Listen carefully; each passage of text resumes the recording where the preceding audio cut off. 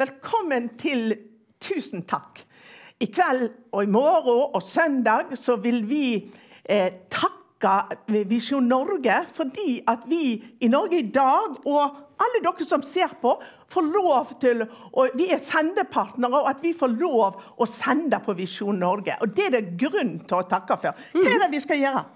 Nei, altså det som du sier, vi skal takke for alt som Visjon Norge betyr, også for Vestlandet. Vi står her i vakre Bergen, og her det mange som ser på Visjon Norge og takknemlige. Så vi skal få se mange glimt fra folk som takker Visjon Norge for det som det betyr for de.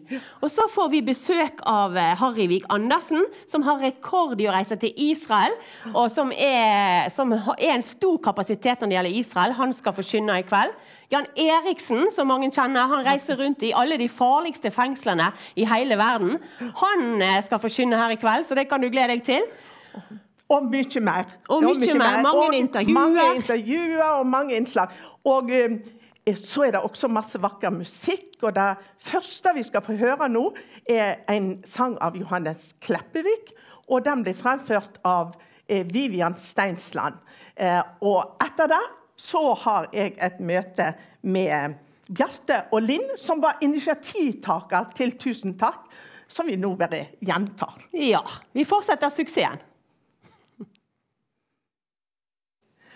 Velkommen til Tusen takk, Linn Myhr og Bjarte Ystebø. Tusen takk for Takk for det.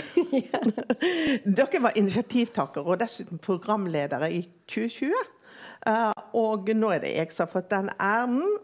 Men forklar folk hva dere tenkte. Hva Tusen takk Bjarte, du først. Det jo rett og slett fordi at det var en tid der det var litt uro rundt Visjon Norge. Og vi hadde jo et kjempegodt forhold til kanalen og var så glad og takknemlig for at vi kunne få sende våre programmer, og Norge i dag har jo gjort det i alle år.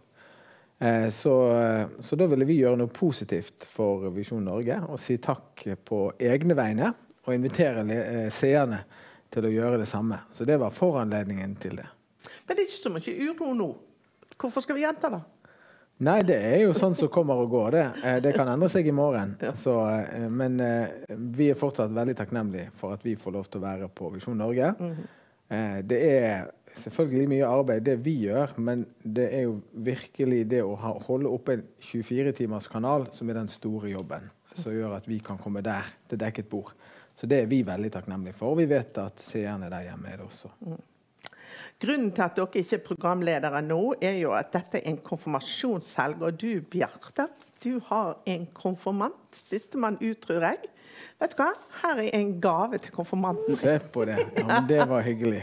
Tusen takk for det. Du må overrekke den. Det skal jeg gjøre. Ja. Men nå det jo konfirmasjonshelg. Det jo der det mange i selskap. Og vi må skrape sammen til gaver. Og etter at strømmen betalt. Det skal vel noe til å tangere den resultatet som vi hadde i 2020. Hva tror du om det? Oi, det blir jo veldig spennende å se. Det vet man jo aldri. Nei. Når vi laget Tusen takk, så var det jo overraskende mange som ville si tusen takk med å gi en pengegave. Ja. Og det ikke sikkert at takknemligheten og begeistringen for kanalen har endret seg. Det tror jeg ikke. Nei, det får vi virkelig håpe. Man har jo, de siste 2 årene så har jo det vært veldig viktig å ha denne kanalen. Hvorfor bør vi finansiere Visjon Norge? Nei, det veldig mange gode grunner til det. For det første så det jo sånn at alt kristent arbeid, det holdes oppe av kristne gaver. Sånn det. På samme måte som vi støtter bedehuset som vi bruker, eller menigheten, eller hva det skulle være, så må vi ta stilling til om vi vil ha en kristen TV-kanal, og hvis vi vil det, så koster det. Så det det første. Det andre jo at det jo til velsignelse for veldig mange, og vi vet at veldig mange kommer til tro gjennom å se på TV, så det et misjonsarbeid å gi til TV-kanalen. Og så det jo sånn at andre TV-kanaler, de finansieres jo på andre måter, enten ved reklame, eller som NRK i sitt tilfelle over skatteseddelen.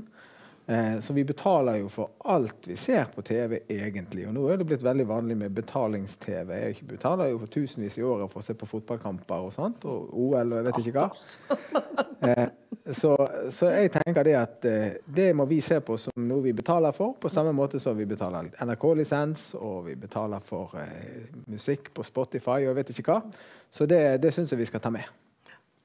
Dere har live fra Bergen hver tirsdag. Og får dere mange gode tilbakemeldinger? Kan ikke du si litt om det? Vet du, vi gjør det. Ja, vi gjør det. Vi får mange gode tilbakemeldinger. Når vi rundt i forskjellige menigheter og rundt forbi, så det er alltid gode ord og oppmuntringer. Og det jo på butikken og på restaurant og rundt der vi ferdes, så det noen som jeg har sett deg før, jeg kjenner deg, og så det sånn. Og det skikkelig koselig for oss. Jeg fikk en innvandrer som sa til meg at jeg ser deg på TV, og jeg hadde aldri forestilt meg at han skulle se på kristen TV. Det mange som innom der. Men det koster å lage TV, det sa du. Men det mange i sving for å lage godt TV? Hvor mange trengs det for å lage en time med godt TV, sånn som live fra Bergen? Ja, her hos oss så vi jo et veldig lite og hardt arbeidende team. Så vi i teknikken så sitter det 3 stykker, og så det vi 2 som programleder og gjest. Og det gjør vi jo hver uke, og da har vi til og med rom for at noen kanskje kan være syk en dag eller sånn. Så det den gjengen her, og så vet vi jo at på Visjon Norge det jo en enda større stab selvfølgelig, for de skal jo gjøre dette her hele tiden, og de lager jo programmer i tillegg til det som går direkte. Så det jo en stor og krevende operasjon. Jeg tror ikke folk flest vet hvor mye som kreves for å lage TV. Men for vår del så har vi jo kommet frem til at det vel anvendt tid og ressurser for vår del, å bruke mye ressurser på det. Og så opplever vi at folk setter pris på det, og at det kommer avisen til gode. Da. Så for oss har det vært et enkelt regnestykke. Ja. Så for Norge i dag så det en plussting at vi også kommer ut på TV. Uten tvil. Så vi har jo opplevd hver eneste tirsdag så bestiller folk prøveabonnement på avisen og blir kjent med den. I tillegg så har vi jo hatt 2 store sommeraksjoner der vi har fått veldig god respons og folk som vil bli kjent med Norge i dag. Så det har vært fantastisk egentlig for oss. Men nå sa du at det var 5 stykker i jobb med 1 times TV-produksjon, sant? En stund jobber de, og så det mange på Visjon Norge. Men hvor mye koster det? Det jo ikke gratis å få det ut til stuene til folk heller. Nei, og det jo en kostnad som vi ikke ser i Norge i dag, og det jo derfor vi også vil være takknemlige. Fordi at det derfor vi sier tusen takk til deg som gir. Ja, fordi at Visjon Norge de må betale for distribusjonen. Og det jo sånn at Riks-TV for eksempel en stor og kostbar partner i så måte, og så må de sende til Get og Kanal Digital og alle disse her. Og egentlig så jo det en pågående debatt i hele bransjen. Hvor mye skal innholdsleverandøren betale, og hvor mye skal distributøren betale. Og de som sitter på distribusjonsnettet, de har jo mulighet til å ta seg godt betalt fra innholdsleverandøren. Ja, og det jo derfor vi av og til ser at det blir konflikt. Plutselig så kommer ikke TV 2 ut til Get sine kunder, for eksempel, for da ikke de blitt enige. Visjon Norge, de det jo veldig mange som vil ha, så det et veldig pluss for distributørene. Så egentlig, sett fra vårt ståsted, så burde det være gratis for Visjon Norge å levere innhold til distributørene. Men det koster likevel veldig masse penger, og det en regning som til slutt havner hos seerne, og derfor håper vi å heie på at folk vil være med å dekke den kostnaden. Har dere, nå til deg, Linn, igjen, har dere inntrykk av at programmene når folk også utenfor det organiserte kristne miljøet? Ja, det gjør det. I hva grad det gjør det, det vet vi jo egentlig ikke. Men det mennesker som aldri har vært borti kristenliv og menighetsliv i min sfære, som kommer og gir ros og sier dere så flinke, og dere så modige og tøffe og sånne ting, sier de. Så det veldig interessant hvordan det går jo ut på Facebook og på YouTube, så det når jo ganske mange bare gjennom den kanalen også.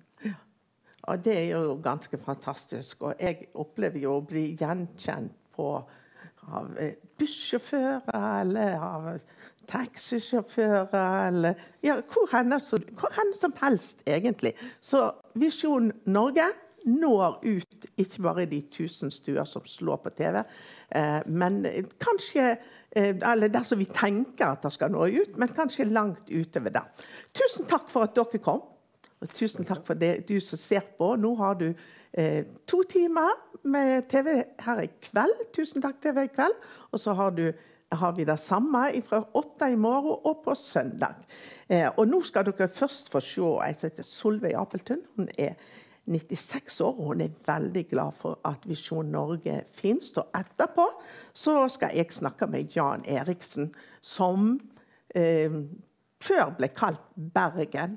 Og her har vi Bergen, så det passer veldig bra.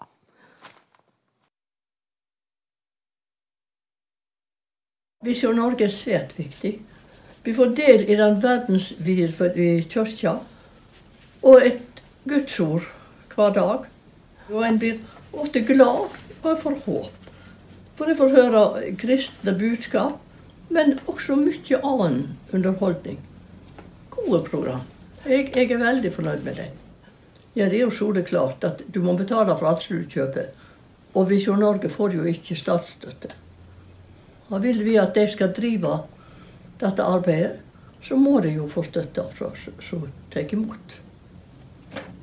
Det var en gang en edderkopp som dinglet i sin egen tråd for vindens vift fra treets topp til busken som den landet på.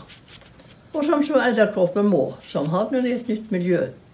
Den gikk i gang, iherdig, flink, og skapte seg et levebrød. Et grunnlag for sin eksistens som edderkopp. En konsekvens av selvoppholdelsesinstinkt. Den spant, og innen kvelden satt fornøyd og glad, skjønt rett. I sentrum for sitt nye nett, hvor alt var såre vel. Forgylt av solens siste skinn, det buet seg i aftenvind, og alle dess barduner holdt. Det gjorde byggets opphav stolt. Dens tømmermann og arkitekt, her var beregningen perfekt. Men som den satt i eget vev og sømt for frukten av sitt strev, fant øyet en merkeverdig tråd som førte bent opp i det blå. Den kjentes han slett ikke ved. I planen var den ikke med. Det var ikke festet noe sted så langt som øyet så. Han tenkte meningsløst, den tenkte kjekk. Sånt tar man ganske enkelt vekk. Og derpå gikk den trøst i hen og bet den tråden av. Just den som var han gitt. Og vips, bardus lå alt hans verk med et i grus. Han strev omsånds, hans møye brutt. Et eventyr med tragisk slutt, men med alvorligt varselsord det vært et kryp på denne jord. Husk, alt vårt strev vel og bra, men viktigst tråden ovenfra. Tusen takk til Visjon Norge for at det finnes, og for alt det arbeidet det legger ned for at vi skal få følge med både åndelige og ærslige ting. Takk skal du ha.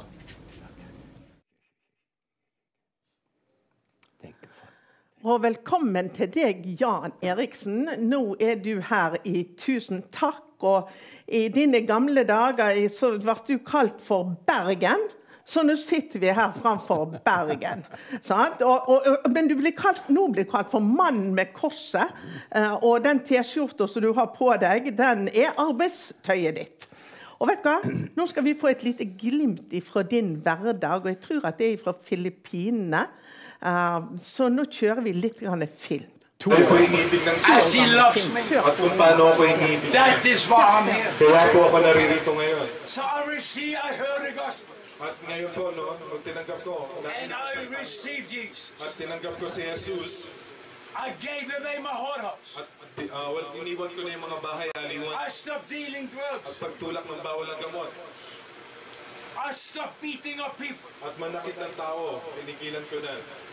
I stopped doing everything I did before. At tinigilan ko na yung dati kong mga ginagawa. That is why I can tell you about the 4 golden rules. Kaya po na sinasabi ko sa inyo yung 4 na mahalagang bagay. Nå ser vi, Jan, en video av folk som ligger i 3 forskjellige rader. Det helt forferdelig. Forklare, hva det som skjer da? Den lille korridoren du ser der, her det 250 fanger. Cirka 50 jenter på ene siden, og 200 gutter på andre siden med 1 meter mellom. Og der ligger de i 3 lag, som du sier, at en snur seg må hele gjengen snu seg. Og jeg preker engelsk, og det blir tolket til tagaler. Kan folk leve under slike forhold? Kan de overleve? De gutter og jenter der, de sitter ikke på uker, de sitter på år. De heldige, blir de marsjert ut en dag, en time, annenhver dag for å holde luft. Men filippinske myndigheter gjør en fantastisk jobb, men det ikke nok voktere til å ta vare på fangene, så de låst inn. Og derfor forkynner du evangeliet til dem? Det har vært livet mitt i mange år. Der kjenner jeg meg hjemme. Jeg snakker et språk de forstår. De forstår vitnesbyrdet mitt, og da jeg kjenner disse gutter og jenter der, da kjenner jeg det brann i hjertet mitt for å nå dem. Ja, det skjønner jeg. Og dette viser at det helt nødvendig. For hva kan du egentlig gi dem? Jeg har ikke noe annet å gi dem, som Paulus sier, ordet om evangeliet, Guds kraft til frelse. Jeg bruker vitnesbyrdet mitt, det nøkkelen, tatoveringene mine, og forkynner et klart enkelt budskap, så det står i Bibelen. Du kan ikke komme til de gutter og jenter der med en morsom, religiøs historie. De vil ha fakta, de sier, big man, white man, kan du hjelpe oss? Om ikke du kan hjelpe oss, hva gjør du her da? Evangeliet, det Guds kraft til frelse. Ja. Og det du gir dem et evig liv i herlighet. Det mange som tar imot ifra sånne forhold? På slutten av de 3 minuttene så hører du alle rop av frelsebønnen. Et lite halvt minutt etterpå så roper alle Jesus. Når vi ferdig med det, så får de boken min, og så får de Nye Testamentet. Hvor vi forklarer det veldig klart. Jesus har frelst deg, men nå må du jobbe på frelsen med å lese Det Nye Testamentet. Om ikke du leser, så vil ikke kristenlivet holde mer enn en uke. Og de forstår meg. Altså, du har vært på Filippinene, og du har vært rundt om i europeiske fengsler, og du var i Ungarn, vet jeg, og du har vært veldig masse i Sør-Afrika, og der har du nettopp vært. Situasjonen lignende dette i Sør-Afrika også? For 6 uker siden kom jeg tilbake fra Sør-Afrika.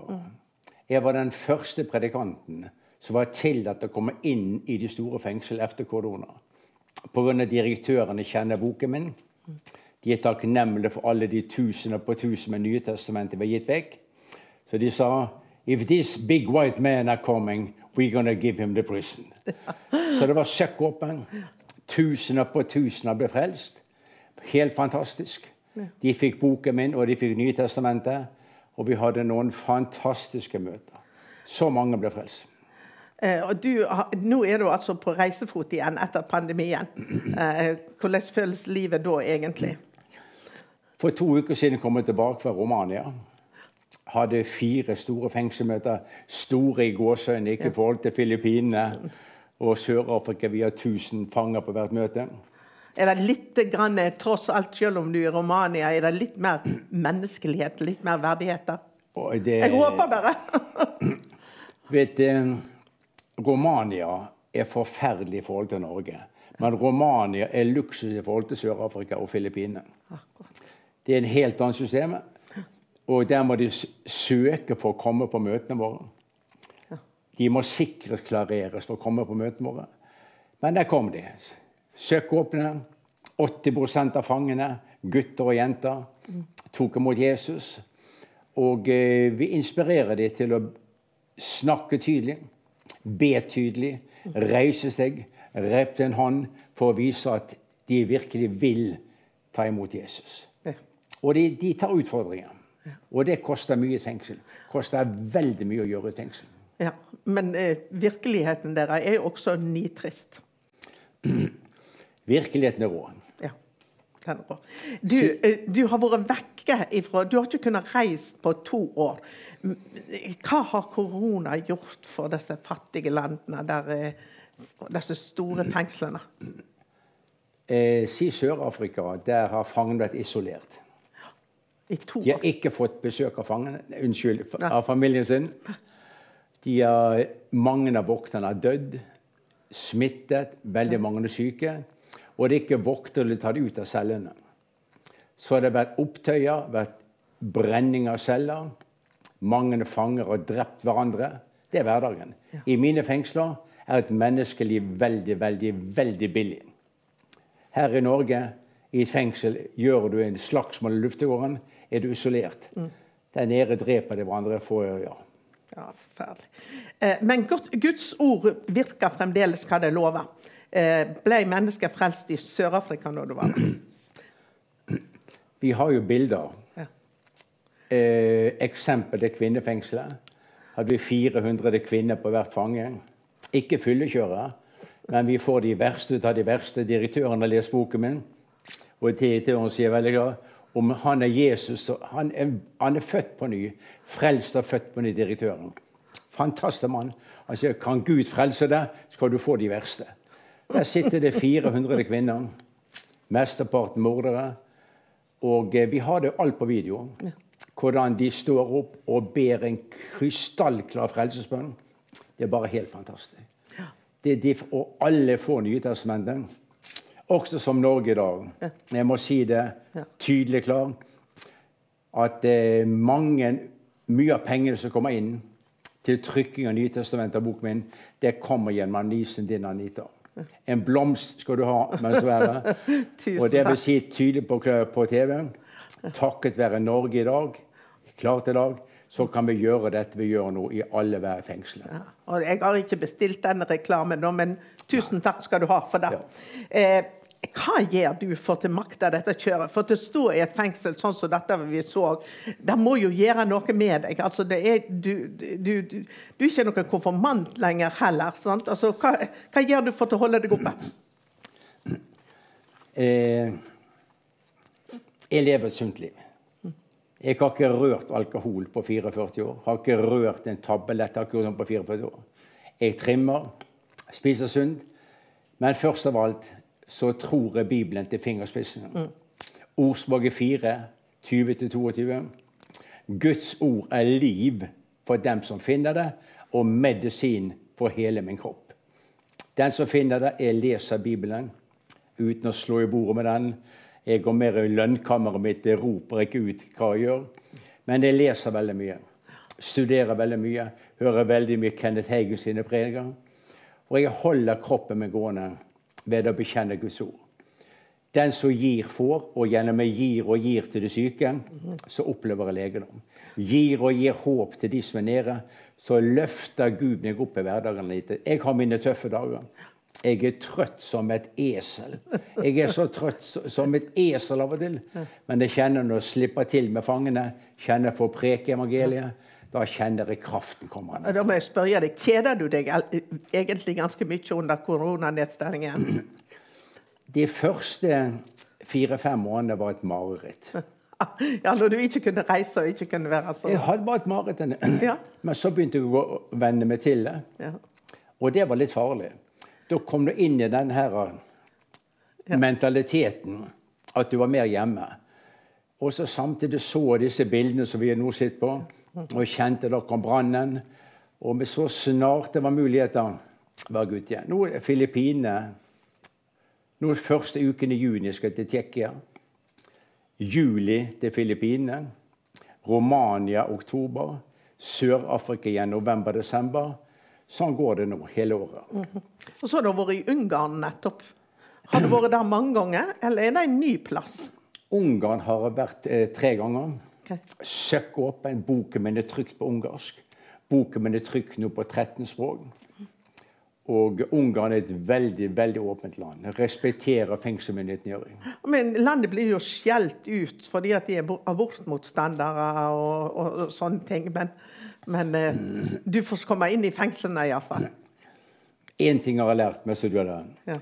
At jeg styrer unna disse kontroversielle spørsmålene. Okay. Gi meg fangene, la meg forkynne evangeliet, som Paulus sa. Evangeliet er Guds ord, kraft og frelse. Alt annet kan ryke. Og du vet at jeg lovpriser jo landet nettopp, for de tar vare på livet.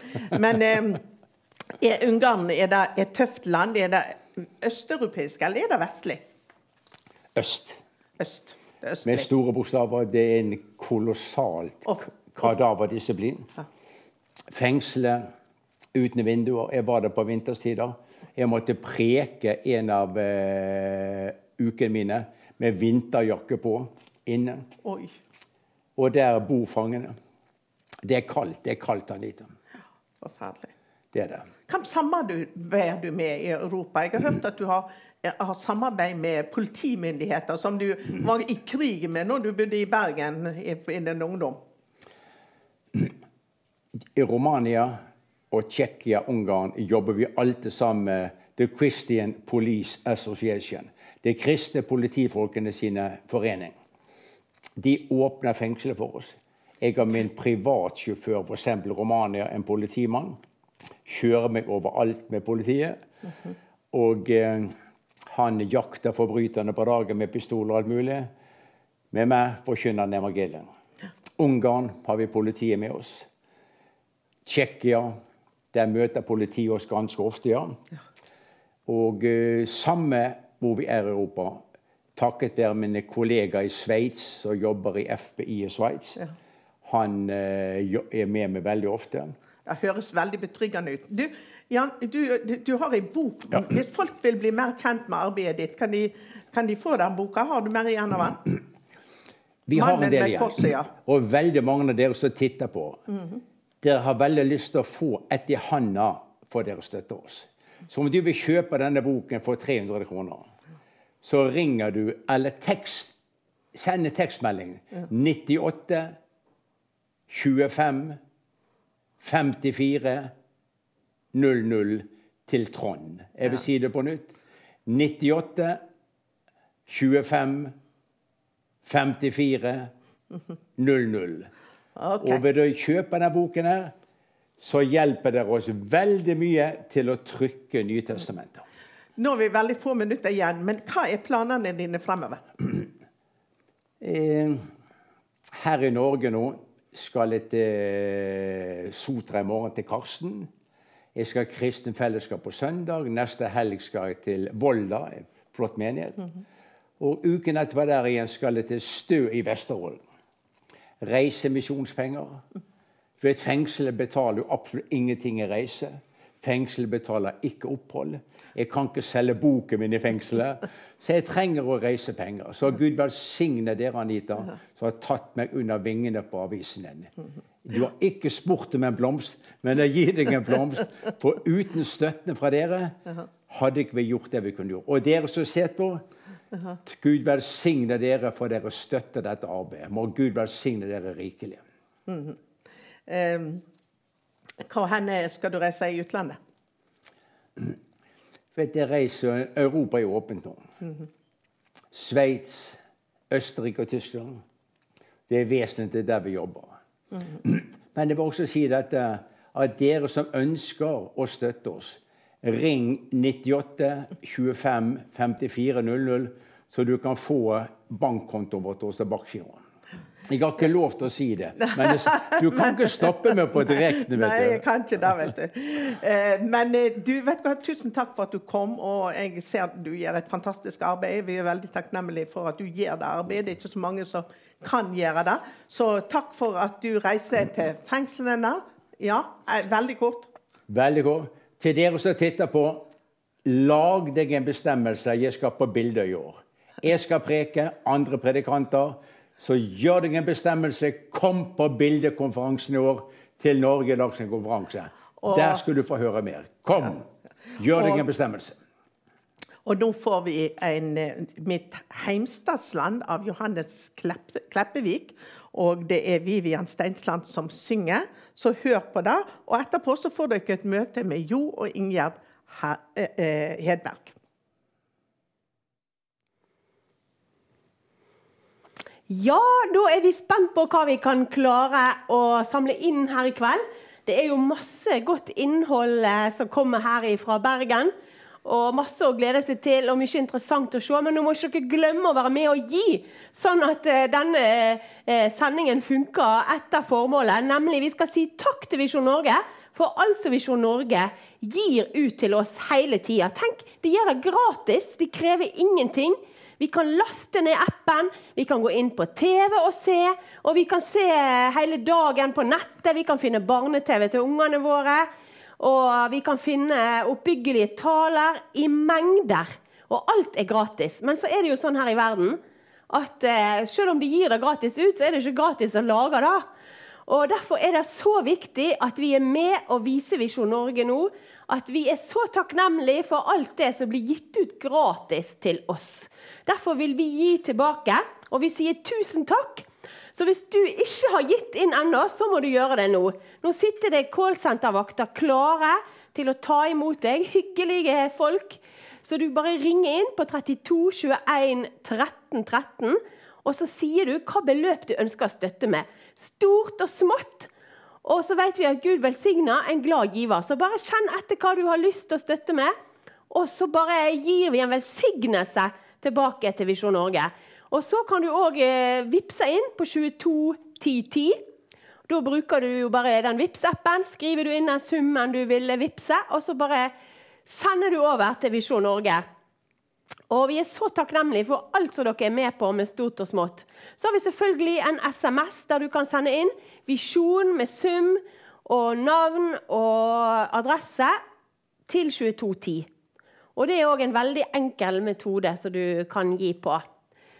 Og så vær med oss i kveld, så skal vi oppdatere etter hvert hva som kommet inn, og så viser at du står med oss i kveld. Så ring inn på 32 21 13 13. Så det var oppfordringen, så vi grådig spent på hva vi kan få inn i kveld. Og nå har vi fått besøk av noen nye flotte gjester her i studio. Det Jo og Ingjerd Hedberg, hjertelig velkommen til dere. Takk. Ja, så kjekt at dere kom her til Bergen i kveld. Ja, vi må jo komme til Bergen, selvfølgelig. Ja, det en vakker by. Ja, det fint i Bergen. Ja. Og dere jo veldig engasjerte. Dere står i statskirken med mye sterkt arbeid, og brenner veldig for bønn. Det viktig. Og akkurat nå så det denne bønnelista som gjelder. Dere jobber med å få kandidater til den lista. Fortell litt om det. Ja, det jo først neste år det kirkevalg. Men vi begynner nå å tenke på kandidater. Så nå vi på en liten turné. Så vi har vært i Kristiansand og Stavanger, og så vi litt her i Bergensområdet. Og så skal vi videre til Ålesund og Molde, og enda litt lenger nord før vi setter nesa hjem da. Så ja, vi ute etter kandidater. Og vi ber om at Gud må sende oss folk som vil holde fast i den boka her, som Bibelens, eller som kirkens avgjørende autoritet. Ja, for nå vet vi at det mange som har rett og slett meldt seg ut av den norske kirke, fordi de opplever at kirken har tatt en annen kurs. Men fortsatt så det jo veldig mange flotte, brennende kristne medlemmer i statskirken. Ja, det det. Og det veldig viktig at altså det norske folk, når de søker Gud, så går det til en statskirke som regel. Og da det veldig viktig at de møter ekte kristendom der, at de møter Jesus der, at de møter Gud i kirken. At de ikke bare møter noe som ligner, liksom. Ikke sant? Det ser greit ut, men det kraftløst. Det veldig viktig at de faktisk møter Gud der. Så det jo vår motivasjon til å både drive bønnearbeidet og denne bønnelista da, som leverer kandidater til lederskap i kirken. Opplever dere at det lett å få kandidater til listene deres? Nei, det gjør vi egentlig ikke. Men det lettere nå enn med forrige valg. For nå har vi jo et grunnlag. Nå har vi mer folk. Til forrige valg så var vi jo bare 3-4 stykker egentlig som drog det. Og så var det en del som var med rett før vi leverte listene. Så hadde vi hatt en uke eller 2 til da, forrige gang. Så kunne vi ha stilt i alle bispedømmene. Nå stilte vi bare 9 av 11 bispedømmer da, forrige valg. Så nå håper jeg at vi kan klare å stille i alle da. Ja. Men dette jo en utvikling i statskirken som har egentlig gått over tid. Og så det jo veldig viktig at man til stede der, som du sier, men det mulig å snu utviklingen? Hva tror du, Ingjerd? Ja, jeg tror det, for jeg tror Gud vil sin kirke. Og det jo Gud vi har tiltro til. Det han som kan gjøre forandringen. Og i dette bønnearbeidet som dere driver, hva ber dere om for den norske kirke? Ja, vi ber jo om Guds ledelse og Guds velsignelse for de som sitter der, og at beslutningene blir slik Gud vil. Så vi har jo annonser hvor vi stort sett skriver hva vi vil at folk skal be om. Har dere opplevd noen sånne konkrete bønnesvar på disse her bønneemnene deres? Ja, altså egentlig så har vi opplevd ganske mye bønnesvar. Det en del ting vi ikke bør fortelle, for da blir folk sure på oss. Men det en god del ting vi kan fortelle. Altså det første store bønnesvaret, første gang vi hadde bønn for kirkemøtet, det var det at plutselig så var liksom folk mye mer venner, selv om de var uenige. Men så atmosfæren var så annerledes. De hadde omsorg for hverandre. Uenige i sak, men omsorg for hverandre. Og denne forskjellen da, den var altså så markant at TV 2 nyhetsreporterne, de begynte å lete etter årsaken. Så de begynte liksom hva dette, og hvorfor det sånn i år liksom, som det var ikke som i fjor liksom. Så de begynte rett og slett å undersøke da. Og til slutt så ble det pekt på den hytten der vi hadde bønn. Det må være noe med det de holder på med der oppe. Så de kom og laget intervju på TV 2 som de sendte på den første sak på nyhetene en av kveldene, det kirkemøtet i 2007 da. Så det var jo ganske, så det ikke bare noe vi syns, men det var noe som liksom alle, og som de også snakket om da, når det kirkemøtet, når de bispedømmerådene gikk av liksom, så var det noe av det de snakket om til de neste, liksom, at det ble så forskjell da i 2007. Så i stedet for å be om og håpe om at alt skal forandre seg på en dag, så kan man be sånne små konkrete bønner da, og kanskje oppleve at Gud gjør litt og litt. Ja. Og det det vi opplever at han gjør. Så på en måte så nok, jeg tror, og på en måte at snuprosessen i gang. Men det norske kirke et veldig stort skip, sånn at det tar tid. Så vi står ikke på så bar bakke som vi gjorde da for 4 år siden nå. Så nå har vi noe å bygge på. Men hvor fort, altså det går jo fortere og fortere da den rette veien, kan du si, ikke sant? Det går veldig tregt i begynnelsen, og så går det raskere. Så hvor raskt det går, det vanskelig å si. Men det valget som kommer nå neste år, det utvilsomt spennende. Når du ser liksom på tiden vi lever i, altså med korona, og med krig og trusler om krig, tror du det kan gjøre at folk blir mer åndelig søkende, og kanskje flere også søker til kirken? Ja, absolutt. Det tror jeg. I vår menighet har det i hvert fall kommet nye mennesker nå etter korona. I denne tida. Og når folk går til nattverd for første gang, så det et tydelig vittnesbyrd om at de vil søke Gud. Så jeg tror også det, og jeg tror på en måte ikke dette liberale byggverket. Altså, det funker ikke når du virkelig trenger Gud.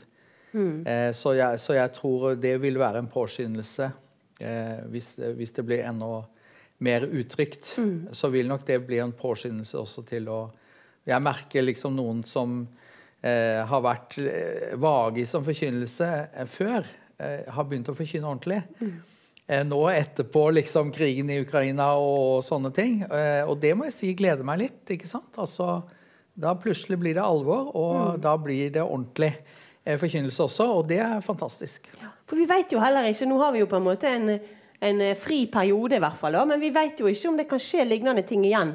Så vi opplevde med koronaen, og så vi ser at plutselig I Ukraina, som har vært et fredelig land, plutselig det full krig. Altså man vet jo aldri.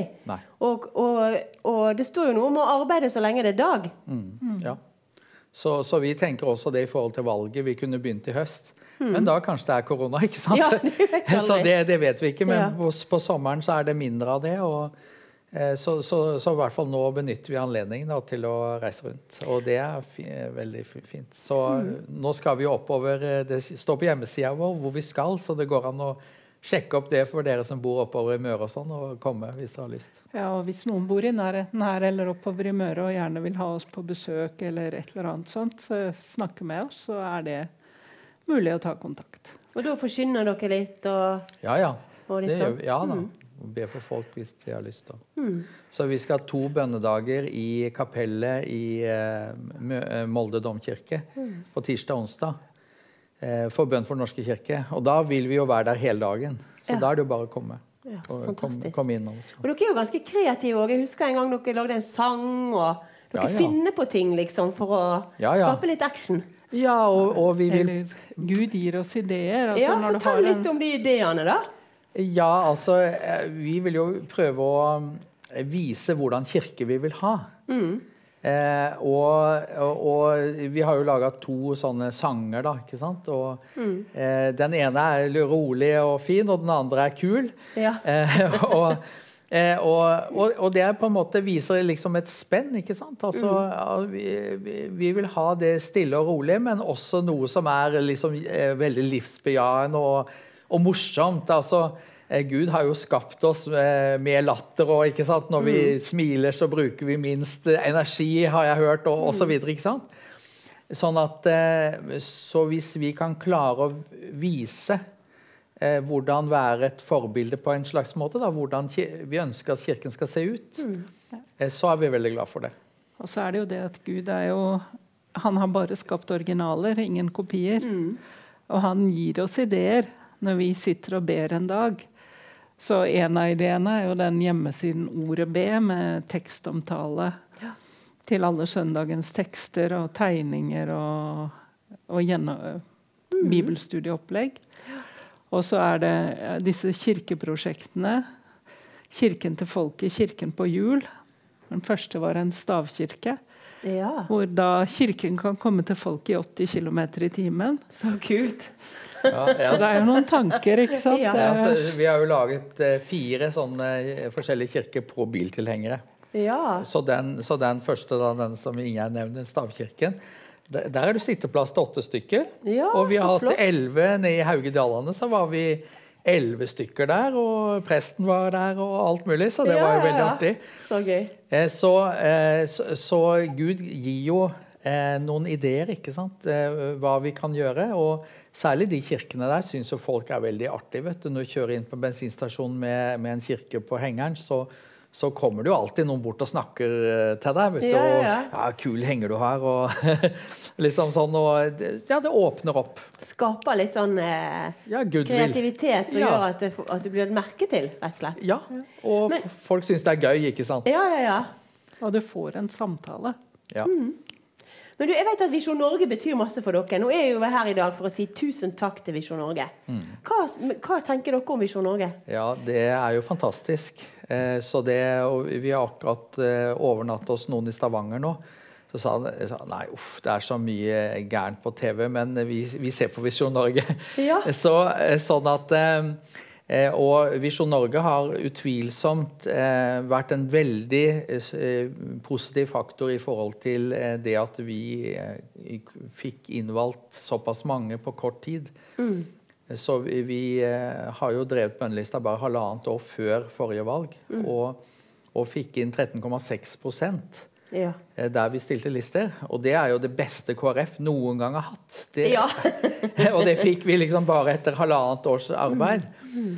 Og det kan vi nok takke mye Visjon Norge, som har også vært med og hjulpet oss og spredd det. Så dere anbefaler folk til å være med og støtte I kveld? Ja, det gjør vi, absolutt.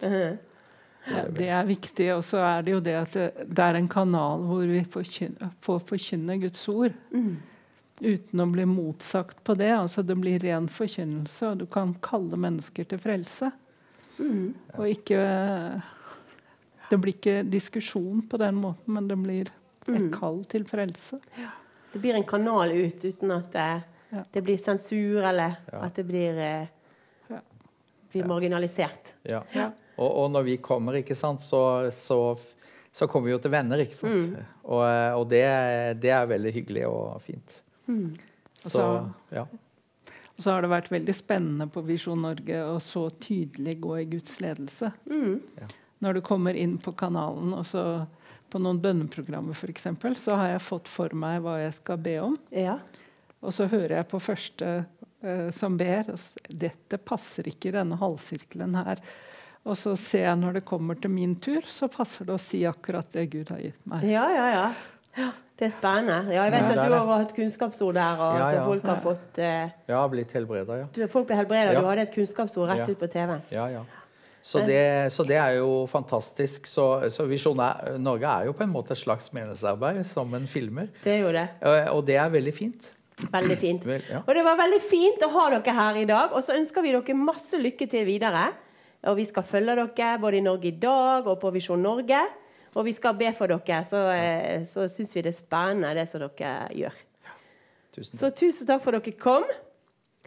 Og da skal vi ha et spennende innslag her, med noen som veldig glad i Visjon Norge, og veldig begeistret.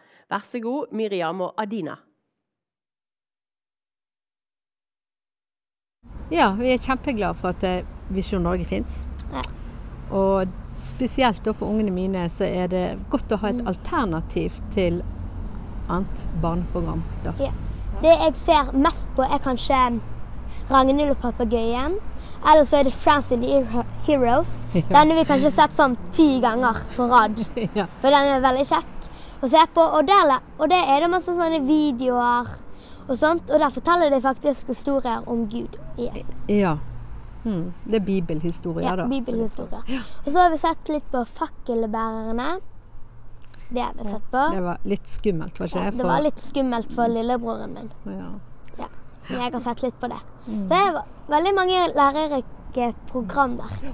Så på Netflix og alle de andre appene, det liksom, man vet at det kan komme opp noe skummelt, men på Visjon Norge så vet vi at det noe trygt. Ja. Tusen takk for Visjon Norge. Ja, tusen takk Visjon Norge. Og vi veldig glad for at vi har dere. Ja, og jeg må jo bare si det til dere besteforeldre som sitter og ser på. Ja. Det veldig viktig å støtte opp om Visjon Norge. Ja. Fordi at det står jo i Bibelen at vi skal lære barna den veien de skal gå, så viker ikke de fra den selv når de blir gamle. Og da det veldig viktig at barna har god...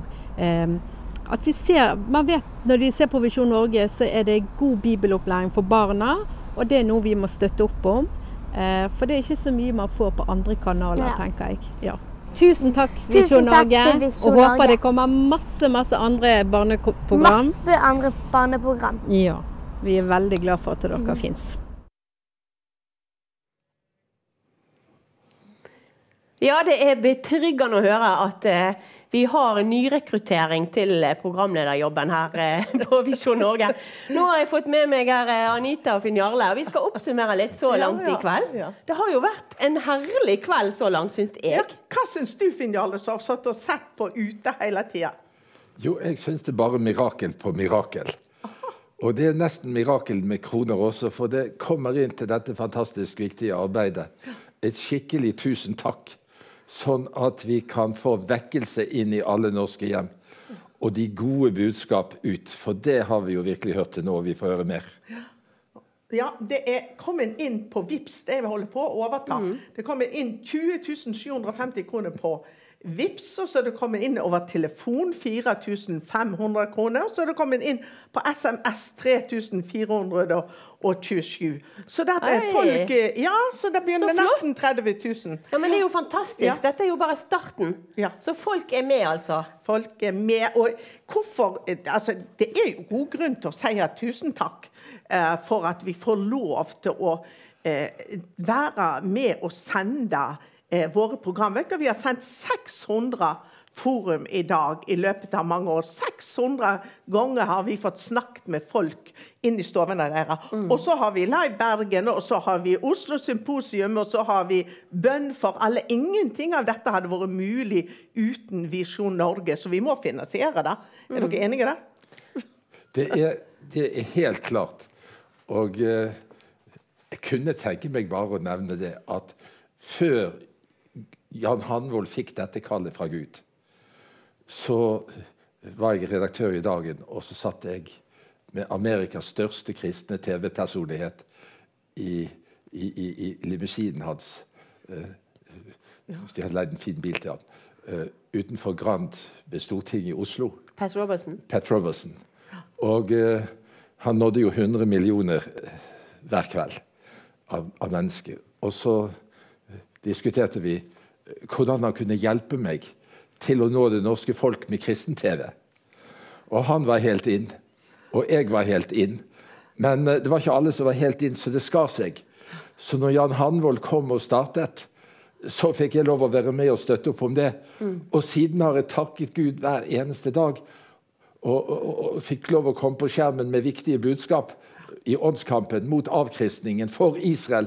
Da har jeg takket hver eneste dag, og smilt etter det møtet der Pat Robertson og jeg la sånne planer at takk Gud at jeg slapp å gjøre alt dette arbeidet og bare kunne få lov å sende på denne kanalen. Så da synes jeg det et veldig privilegium å få lov å være med og så inn og gi inn I en sendefrekvens så la oss gå rett inn I norske hjem også på Riks-TV.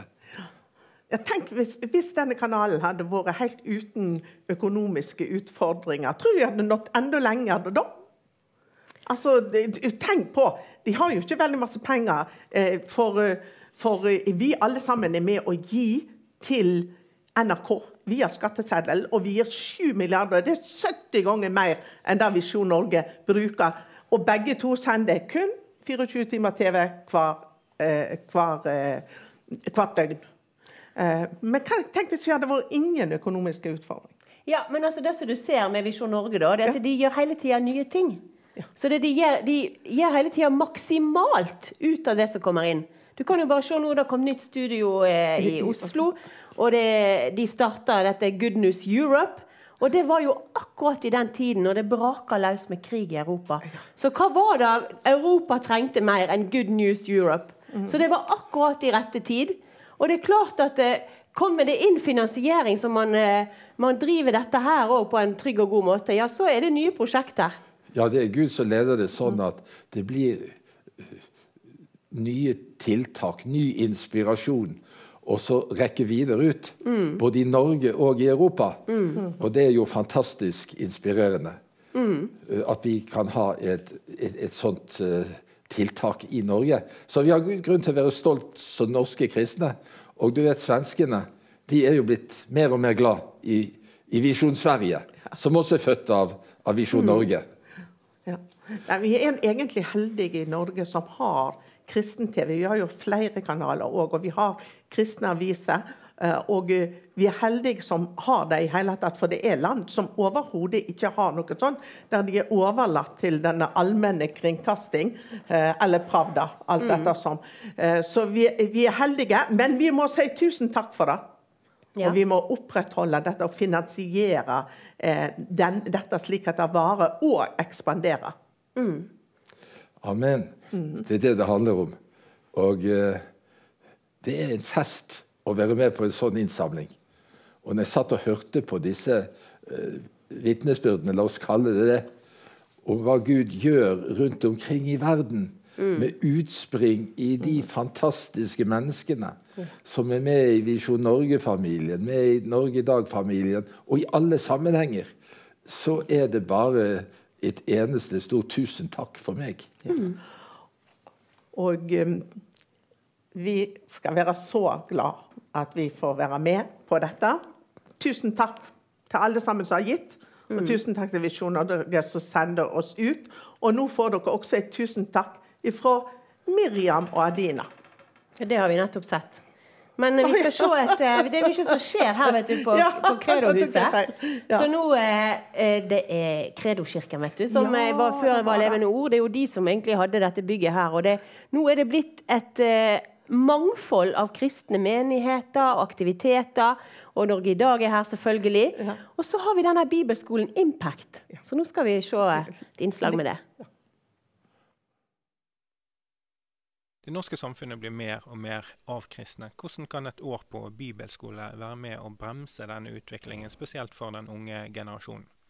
Jeg tror at vi setter jo fokus på Bibelen og Guds nærvær. Og det er jo det som forvandler oss. Altså når ordet blir levende, og det blir forkynt av levende mennesker som har opplevd det selv, så skjer en overføring. Og da er det bare noe som skjer i det menneskets liv, altså. Så fokus på Bibelen og Guds nærvær er hovedtingen her. Bibelen er full av eksempler på ledere som trent og utrustet den unge generasjonen til å bli deres etterfølgere og ta over oppdraget. Hvor viktig er det å fortsette med det oppdraget og trene den unge generasjonen? Det er utrolig viktig. Og her på Impact så fokuserer vi veldig på at alt kommer fra å kjenne Jesus. Å vite hvem han er, og vite sin identitet. Så vi fokuserer veldig på identitet og det å ha et solid forhold til Gud. En solid grunn til, og fra det stedet så kommer alt man gjør ut fra. Og så disippelgjør vi jo her. Altså vi fokuserer mye på i undervisningen også på at vi er ikke ment til å bare holde det for oss selv. Men hvordan kan du posisjonere deg som en elev, eller det å lære av en mentor for eksempel? Og hvordan kan du utruste andre? Har du noen i livet ditt som du samtidig som du er på bibelskole kan gi videre til da? Så at de skal få en mer perspektiv på at de faktisk er en leder. Fra første dag de kommer på bibelskolen, og ta eierskap at jeg har et viktig ansvar i å gi det her videre. Så det ser vi i hvert fall at de mer og mer har fått skjønt da. Mange kristne opplever jo å få et veldig sterkt kall, spesielt ledere. Hvor viktig er det når man har trent nye, og så faktisk slipper de til? Nei, jeg tror er du trygg som leder, så vil du alltid få disipler. Så det er jo det at lederne må være trygge, og da vil andre følge de. Og da tror jeg at de gavene som andre har, det er jo lederen som skal se gavene rundt seg, og så slipper de til. Så det tenker jeg er jo, det er i hvert fall det brenner jeg for. Ja.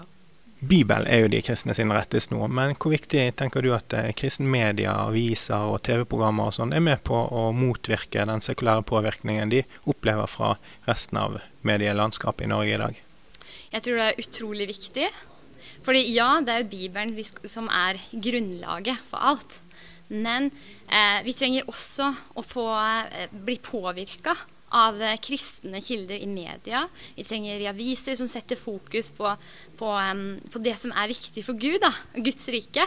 Så jeg tror absolutt at det er veldig viktig at de unge også ser verdien, og de eldre også for så vidt, ser verdien i det å lese kristne aviser, høre på kristne influensere eller påvirke, eller i hvert fall, de har i hvert fall en stor påvirkningskraft ut i samfunnet. Så det å se det at det her livet med Gud skal oversettes ut i samfunnet. Vi er ment til å bygge Norge, nasjonen vår, og påvirke med det vi har, Guds rike. Så veldig viktig. Ja, nei, og jeg tenker vi er jo glad i å sitte i sofaen, ikke sant? Og trykke på knappen på TV. Og så å ha kanaler som har bra program og mer kristne budskapet, det er helt avgjørende.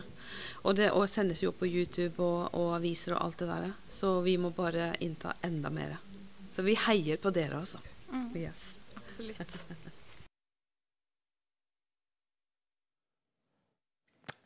Og nå ønsker vi Harry Wiig Andersen velkommen her i studio til Tusen takk.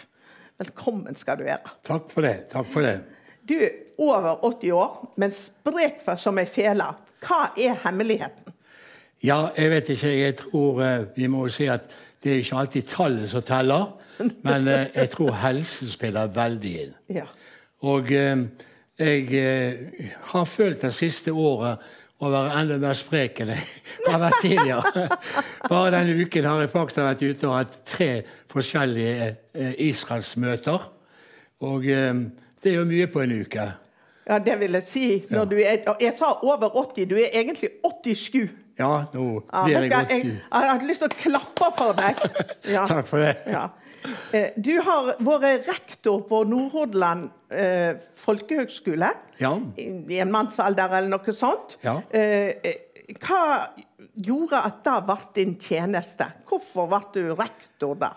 Ja, det var rett og slett et under, kan vi si. Jeg var i Skudeneshavn på Karmøy I 4 år på vanlig skole. Og så skulle jeg gå på et universitet I Bergen og ta mellomfag I kristendom. Men jeg hadde jo ikke noen lærerjobb, dette var om kveldene. Og så opplevde det at rektor før meg, han kom fra Lyngdal og skulle hjem til Frekkhaug, der han bodde.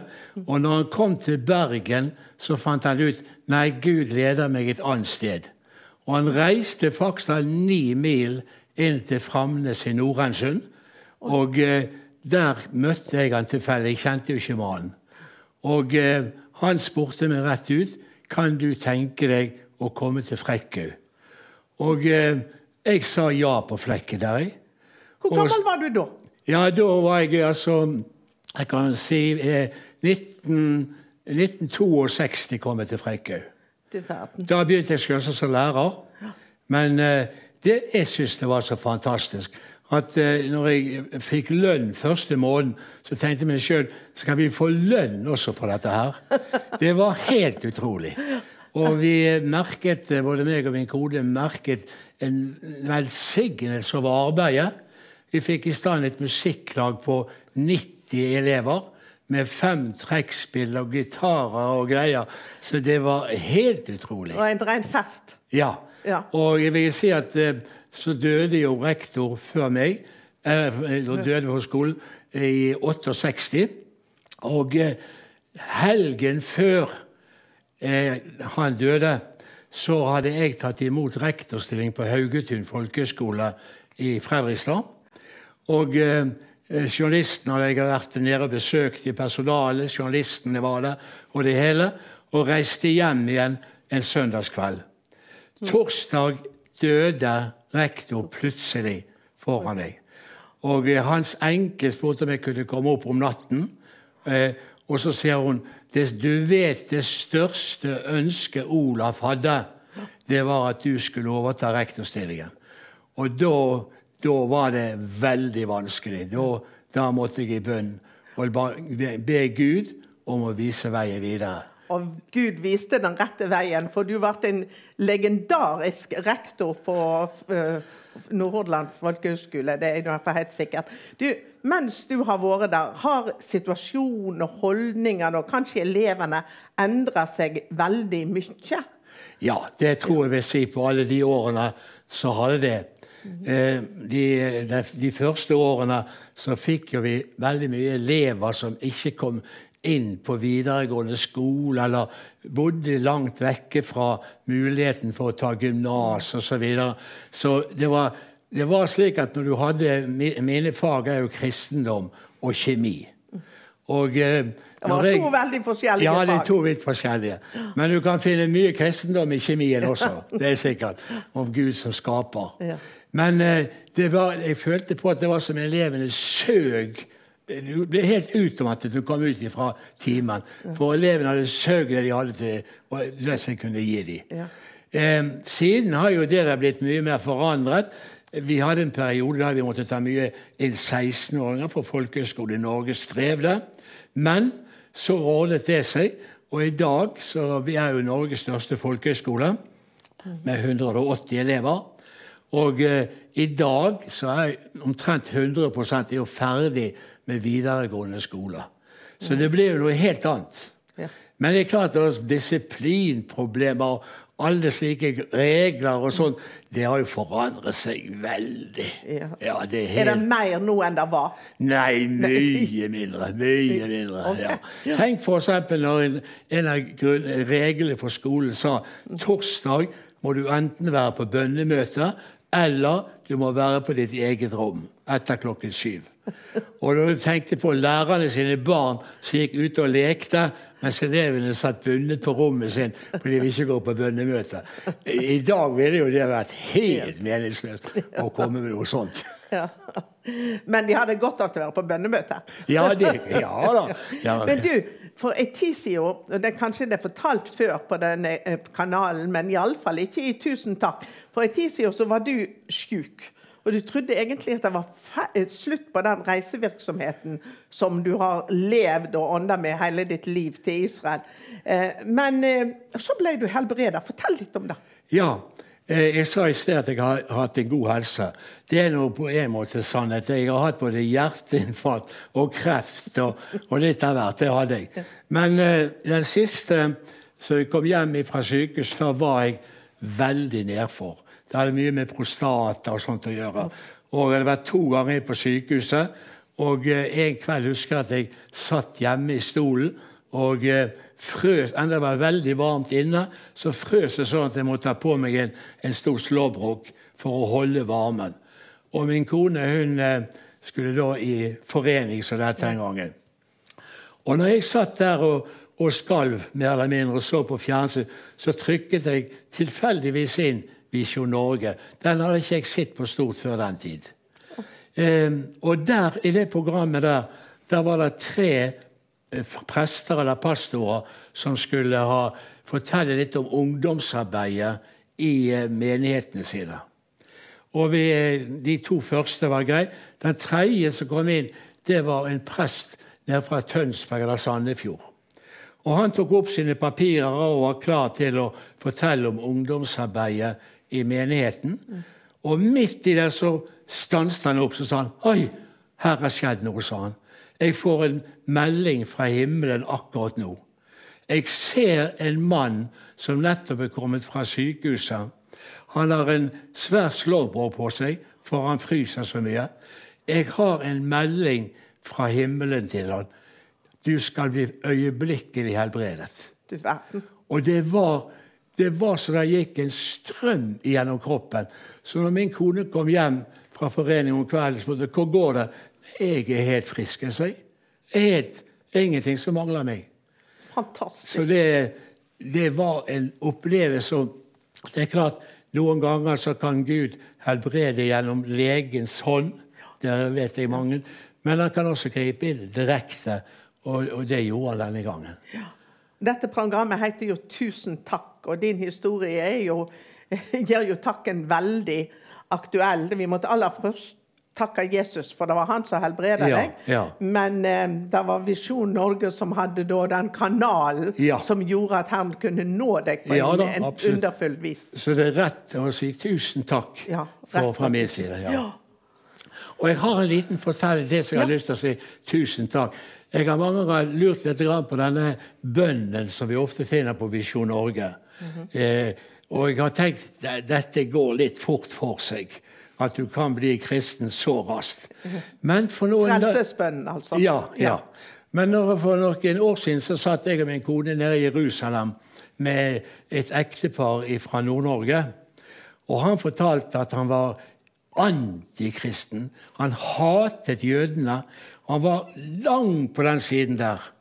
Så kom den bønnen via Visjon Norge, og han ba med.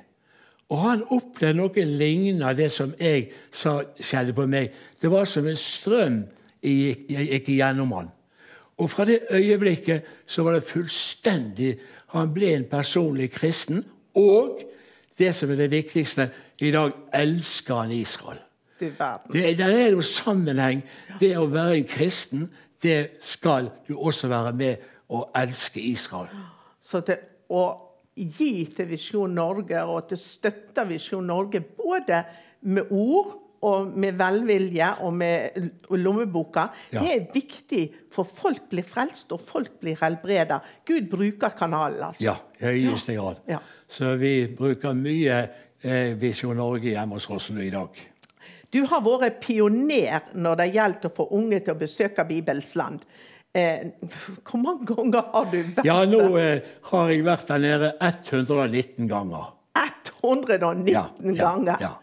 Og jeg kan også fortelle, jeg fikk jo for en stund siden kongens fortjenesten av de gull. Og da ble jeg stående på slottet og skulle inn og takke han. Og så spurte han hvor vi var ifra og slike ting. Så sa jeg til kongen, jeg vet det ligger 3 punkt for at jeg fikk denne medaljen. Og det 3. punktet heter fordi han har tatt så mye norsk ungdom til Israel. Og det skal du vite, kong Harald, at det skal du vite at den setningen setter jeg spesiell pris på, og vil blankpusse gullmedaljen hver gang når tankene går slik. Ja, vet du hvor mange du har hatt med? Hvor mange ungdommer? Jeg har hatt cirka 5000 ungdommer har jeg hatt fra skolen. Vi har jo begynt å reise til Israel allerede i 1975. Men jeg har også hatt mange andre grupper. Jeg er jo ansatt og reiser for plussreiser i Ålesund. Så jeg har jo hatt veldig mange grupper for plussreiser også i disse årene. Du verden, ja. Veldig kort, kan du si hvordan du har vært overbevist om at det var viktig for unge skoleelever til å besøke Bibels land? Ja, det viste erfaringen. Når jeg tok de unge til Israel, så tenkte jeg med meg selv, de må få se landet, møte folket, og være til stede, og se om det stemmer mye av det som vi ellers leser i norske medier. Og mange av de oppdaget at dette er jo hakkende gale det vi har lest tidligere. Og de kommer hjem som gode israelske venner. Og mange av de elevene har reist ned igjen og jobbet i kibbutz, for eksempel. Fantastisk. Du, Harry, vi kunne snakket i morgen tidlig, det er helt klart, men nå skal du forkynne Guds ord til oss, så vi må avslutte her. Men først skal du få høre en vakker sang av Vivian Steinsland, som synger Gud signe vårt dyre fedreland, og det er viktig. Nå skulle jeg hatt et flagg og sett her, fordi at vi har mai, og vi har 17. mai, og vi skal velsigne også vårt dyre fedreland. Ja. Riktig. Takk for at du kom i studio. Nå skal du forkynne Guds ord. Det er ganske kort tid siden så feiret vi påske rundt omkring i verden. Og for første gang, tror jeg, på mange, mange år, så valgte denne påsken å feire den sammen med menigheten min. Og var med fra Palmesøndag og til vi var ferdig første påskedag kveld. Og det var en opplevelse. Det som kanskje slo meg mest, og som gledet meg mest, det var når budskapet første påskedag lød utover menigheten. Jesus er oppstanden. Og jeg hadde lyst til å ta fram litt av den saken i denne andakten her. Jesus er oppstanden. Vi vet mange ganger at det var ikke lenge etter påske, så kom både i avisartikler og også andre ting, der de satte spørsmålstegn med, virkelig Jesus oppstanden? Mange satte store spørsmål til det, og noen kunne bevise at det kunne ikke være rett. Ja, samme var det også på Paulus sin tid. Det var ganske sikkert både mennesker og menigheter som satte store spørsmålstegn ved Jesus virkelig oppstanden.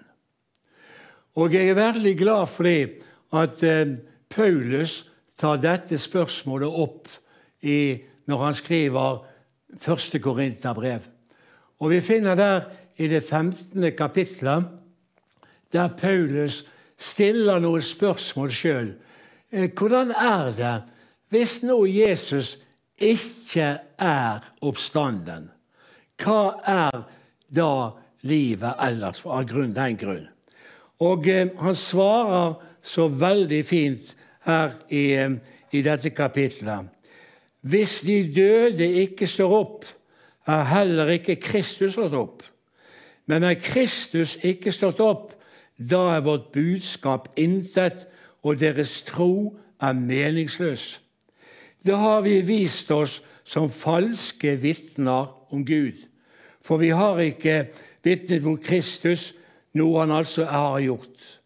hvis de da døde ikke står opp. For hvis de døde ikke står opp, heller ikke Kristus stått opp. Men hvis Kristus ikke stått opp, da blir dere fremdeles deres synder. Da også de fortapt som døde i troen på Kristus. Hvis vårt håp til Kristus bare gjelder for dette liv, vi de ynkeligste av alle mennesker. Og det utrolig hva Paulus trekker opp. Hva hadde vært hvis nå Jesus ikke var stått opp? Jeg tenker mange ganger på oss her som vi står nå. Det hensikt å drive Visjon Norge hvis ikke Jesus stått opp? Det hensikt å drive folkehøyskolen vår, som vi var inne på? Det hensikt å spandere en mengde tid og krefter rundt omkring i menigheter og det hele? Nei, det som Paulus nærmest understreker, at da alt en fiasko. Da vi de ynkeligste av alle, vi som tror at Jesus stått opp. For hvis ikke Jesus stått opp, da alt forgjeves. Da har vi fremdeles, sliter vi med våre synder blant annet. Men heldigvis, etter Paulus har ramset opp dette og vist verdien av at Jesus stått opp, så kommer han juble og sier, men nå Kristus stått opp. Og så vet vi disse fine, nå Kristus stått opp fra de døde, som førstegrøden av de som har sovnet inn. Fordi døden kom ved et menneske, og også de dødes oppstandelse kommet ved et menneske. For liksom alle dør på grunn av Adam, skal alle få liv ved Kristus. Og det var nettopp dette som ble det store for meg denne første påskedagen, der jeg kunne sammen med mine venner i menigheten få juble ut, jo, han oppstanden.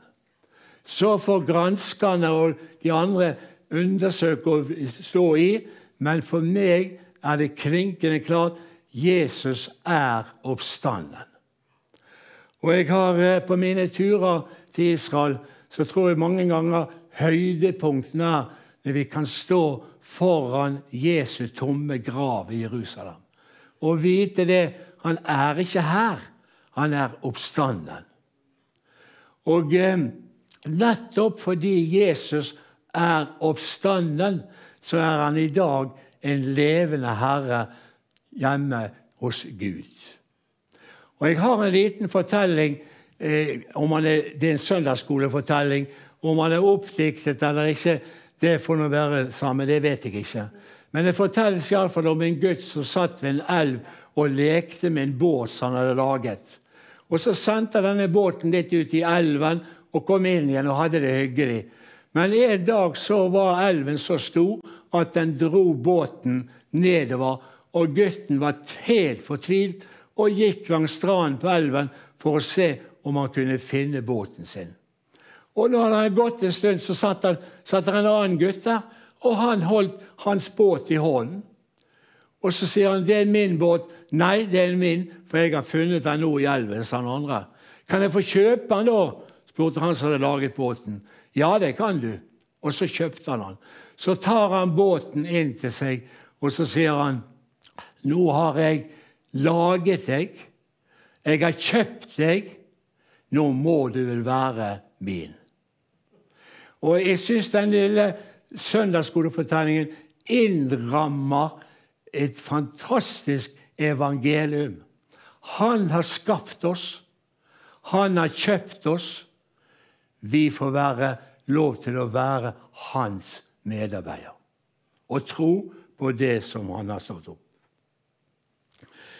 Dette at Jesus stått opp, det det fantastiske at når vi hver eneste dag, hjemme hos oss det fast med morgenandakt, der vi legger hele vår familie, vårt land og folk og det hele framfor Gud, så vet vi det at mens mange andre veier kan være stengt, så bønneveien oppad. Og jeg ser for meg, når vi sender denne bønnen opp, så sitter Jesus hjemme i himmelen og tar imot bønner, for det har han lovet i sitt ord. Der 2 eller 3 er samlet i mitt navn, der er jeg midt iblant de. Det så skal dere få. Vi ser det er en veldig makt i at vi skal få sende våre bønner og ønsker opp til Herren. Så stod der også, for liksom alle dør på grunn av Adam, skal alle få liv ved Kristus. Og det er også fantastisk å tenke på. Vi skal få lov til å leve sammen med den oppstandende Jesus her og nå, for de årene vi har på jord. Men vi skal også, vi kan like godt si det slik, vi skal få leve evig sammen med han. Er det noen grunn til å også si tusen takk? Tusen takk for at du tok våre synder på deg. Og jeg hadde for noen år siden en liten tur opp på Hardangervidden for å plukke multer. Og kom opp til et sted der jeg visste på andre siden av elven var det et stort multefelt. Og jeg gikk ned på elvebredden og så en mann på andre siden som gikk og slo gras. Og der også lå der en båt. Og jeg ropte på han, kom over og hent oss. Og jeg tror nok han hørte oss, men han tenkte med seg selv, nei, disse bergenserne skal ikke få komme her og ta multene våre. Og jeg kom ikke over. Så kjørte vi et stykke nedover igjen, og der på kartet så jeg at det var en liten bro. En av de gamle, gode hengebroene i Norge som hang etter kabler. Og jeg kom der og så det juvet som den broen gikk over, og jeg tenkte, nei, her kan jeg ikke spandere hverken bil eller familien. Så jeg stod der og ikke visste hva jeg skulle gjøre. Da kom der en dame fram på et hus som lå på andre siden, og hun gjorde sånn. Og jeg tenkte med meg selv, hun må jo vite hva hun gjør når hun vinker oss over. Så tok jeg sjansen å kjøre, og det knaket og vraket i denne broen. Men når jeg kom over, så jeg det at på baksiden av huset, der stod det til og med en lastebil som var kjørt over før oss. Og det fortalte meg noe veldig vesentlig. Alle sammen har vi noen som har gått foran oss. Noen vet vi, mange av de vet vi er hjemme hos Herren i dag. Og det er som de står og vinker til oss og sier kom. Og hvorfor kan de si kom? Jo, for de kan samtidig si broen holder. Det Jesus gjorde for oss, det holder. Han tok bort våre synder, han sonet det hele på Golgata. Og han skal en dag komme tilbake og hente oss.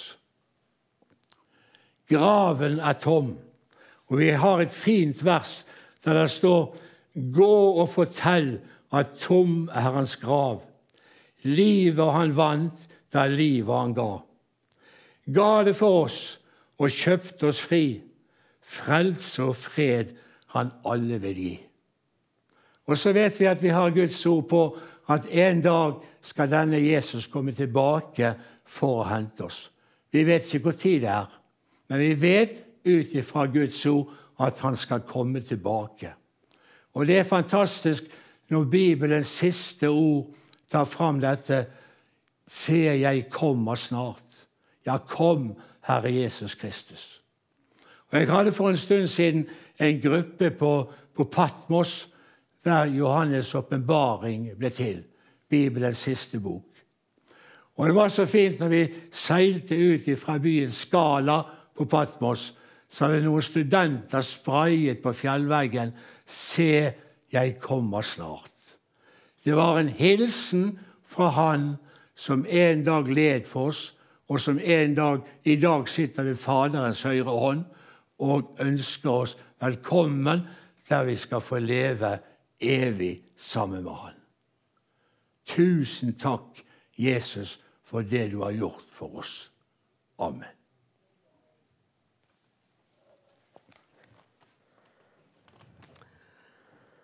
Ja, Finn Jarle, hva vil du si om kvelden I kveld?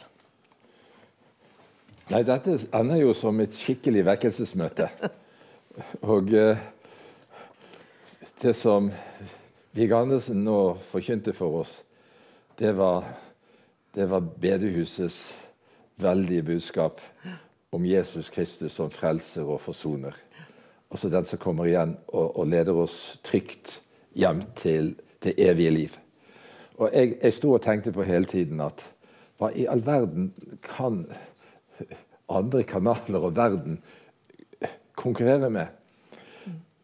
For her har vi et tilbud fra himmelen, fra Faderen, Skaperen, Sønnen og Forsoneren og Den hellige ånd om evig liv.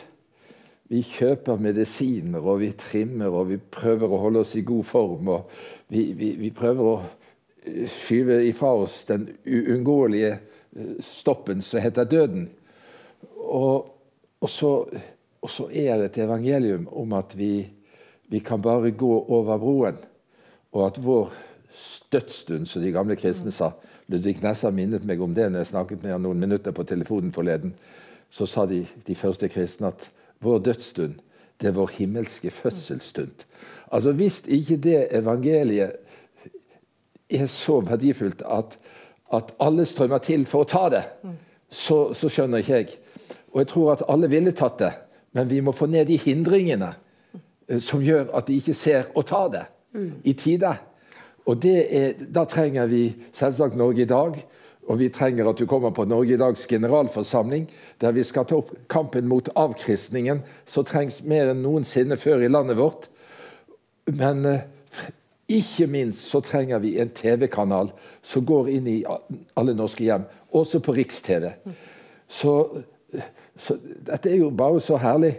Det som når jeg hører på mye av dette kristne stoffet, for eksempel Kristenradio Vesten, jeg kjører ut og kjører litt, for jeg kan ikke noe med bilradio, så noen har stilt den på Kristenradio Vest, så det liksom blitt et kirke for meg.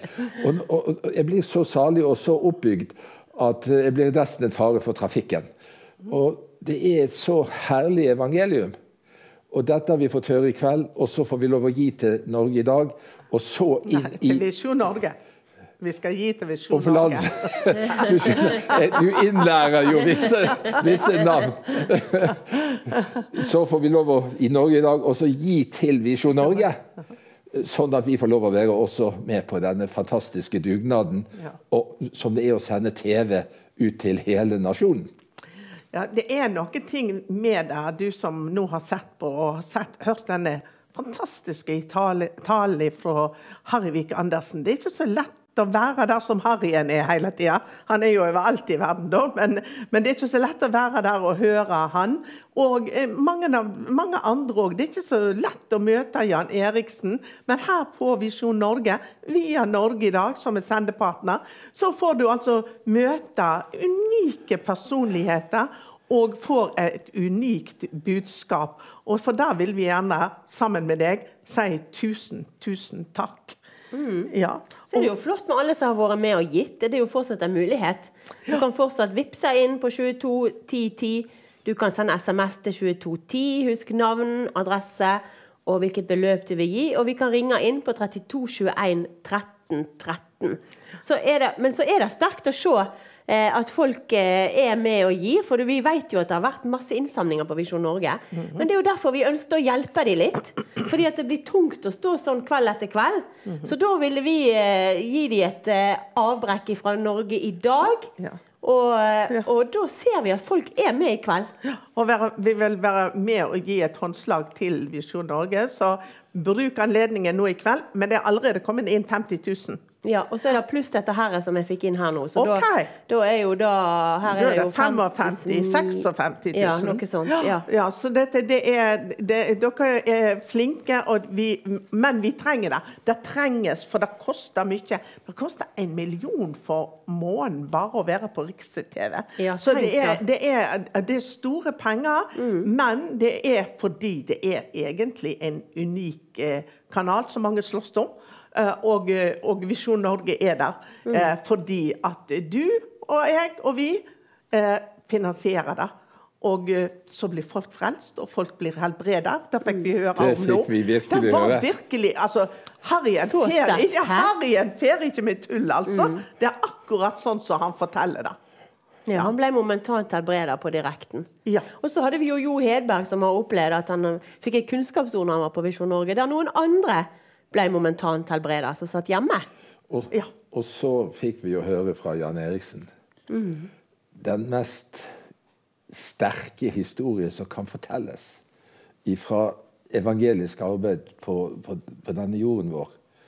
Når disse 400 hardkokte morderne plutselig blir grepet av den hellige ånd som menigheten i Jerusalem første pinsedag. Ja. Altså det er fantastisk. Det skjer jo det umulige på det umuligste stedet ved troen på ordet og ved evangeliets kraft. Så evangeliet beviser jo sin sannhet. Det går rett inn på de mørkeste og vanskeligste stedene. Det er ingen politiske taler, ingen andre festtaler, ingen bøker, ingen litteratur. Det er ingenting som kan utrette noe sånt som evangeliet når det gjelder å gi mennesker liv og håp. Og ikke bare for det livet som vi lever nå, men et evig liv. Så jeg har gjort det til mitt valgspråk, rett og slett, at for meg er livet Kristus og døden en vinning, som er Paulus sitt hovedord. Og da er jo mange problemer løst hvis jeg klarer å holde fast i det at livet er Kristus og døden en vinning. Det kan jo bare gå i pluss. Ja. Så vi oppfordrer deg til å se på. Gå i pluss. Ta imot Jesus. Og tusen takk til deg som ser på kanalen. Jeg er så imponert, og jeg sitter jo i styret for Visjon Norge. Jeg er så imponert over Visjon Norges givere. Og du som ser og er med å gi. Dere slår rett og slett NRK, for der blir vi nå plyndret over skatteseddel, enten vi har sagt ja eller nei, for 6 000 kroner i året. Men her gir vi frivillig en viktig flokk, og jeg tror en økende flokk rundt omkring i Norge, for å sende det aller beste som finnes. Evangeliet, vekkelse og mennesker og budskap om hvordan liv blir forandret. Ja, og det er grunn å si tusen takk, fordi at vi får en del i en virkelighet som er reell, og som er der ute. Som er med Jan Eriksen ute i fengslene, der ingen av oss tre kunne hatt noen sjanse til å forkynne slik at det var tatt imot. Men så får vi også Harryen inn her i studio, som reiser og tar med seg 5000 ungdommer til Israel for at de skal bli forandret, for at de skal få se sannheten. Og så får vi vite det fordi at vi har en kanal som forteller sannheten, som forteller de gode nyhetene, som forteller den virkeligheten som vi... Ja, hvis det er et glimt for året i NRK som må være alt, altså, det skjer så mye der ute som vi ikke ville visst hvis vi ikke hadde en TV-kanal og kristne medier. Så kristne medier, det er veldig viktig, og det er sånn at medier er ganske sterk. Jeg har jo vært politiker et helt liv, og jeg har opplevd igjen og igjen at når media sier hopp, så hopper politikerne. Så vi må som kristenfolk styrke kristne medier, fordi at hvis kristne medier er sterke, så påvirker det nasjonen. Og så kan du bare se på alt som foregår i landet vårt. Det er så masse positivt arbeid i små bygder, i store byer. Det er arrangement på arrangement med stor oppslutning både i den norske kirke og i det frikirkelige. Men vi får ikke høre noen ting om det på NRK. Der er det bare id-feiring. Så ja, der er det som står i fokus. Mens vi andre er opptatt av påske og Kristi himmelfartsdag og den jødiske påsken, så er de i NRK opptatt av at nå skal hele landet feire id. Det er på en måte så har de gjort oss en tjeneste, for de har introdusert fasten nå i Norge for det norske kristenfolket. Så nå kan vi feire faste på NRK. Jeg vil også minne om at det er svært mange, og ikke minst i disse koronatidene, har jo gjort Norge helt annerledes. Og det svært mange som ikke har kommet seg ut på møter, som ikke har kommet seg ut i fellesskapet, i det kristne fellesskapet. Og det har også vært stengt ned veldig masse av det. Men Visjon Norge har vært på lufta hele tiden. Visjon Norge har inn i stovene brakt de positive og gode nyhetene til oss alle, og det har vi grunn til å takke for. Så der gjør vi altså med gaver, og vi håper jo på at det renner inn, og du kan gi hele kvelden, og du får ny anledning i morgen og på søndag. Så vi er veldig, veldig glade for det. Og nå skal du få høre en sang før vi kommer tilbake igjen og sier litt mer. Og da er vi spent på om folk er med og benytt anledningen nå når det er en sang. Ja. Det er så mye interessant vi snakker om, så jeg skjønner godt at ikke du kan ringe mens vi snakker om alle disse spennende tingene og så flotte talere her i studio. Men nå har du en mulighet mens musikken går i stua di. Ja. Så ta og ring inn på 32 21 13 13.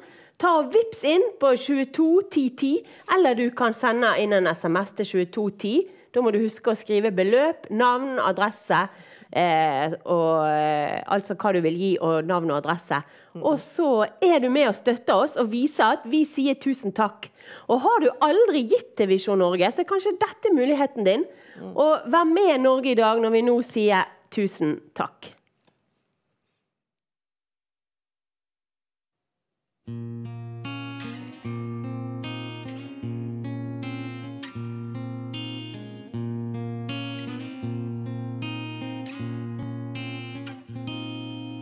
Jeg aldri kan gløyma mitt heimstaland, med fjell og med heimar og brusande strand, med fjorder, med holmar og hav ikring, og fuglesongen i austare vind. Og oppi fra strand går en gammel sti, velforma og laga i gammel tid, der halvvegs en kjipestein, svart og grå, han står som et minne mot himmelblå.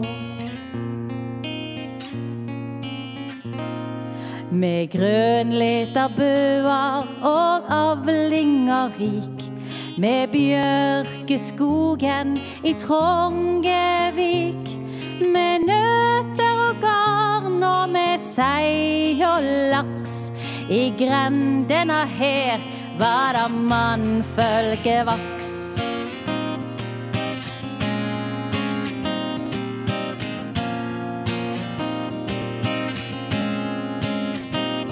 I storm og i stilla på havet de laut, mens bølgene trugande mot de braut, med vind i sitt segl og med kurs mot mål. Ja, slik vart de seige og har så stål.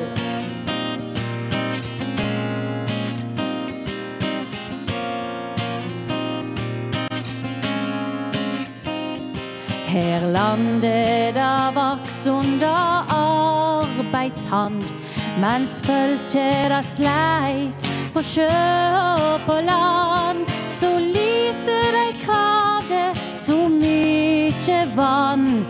Slik er det å være en foregangsmann.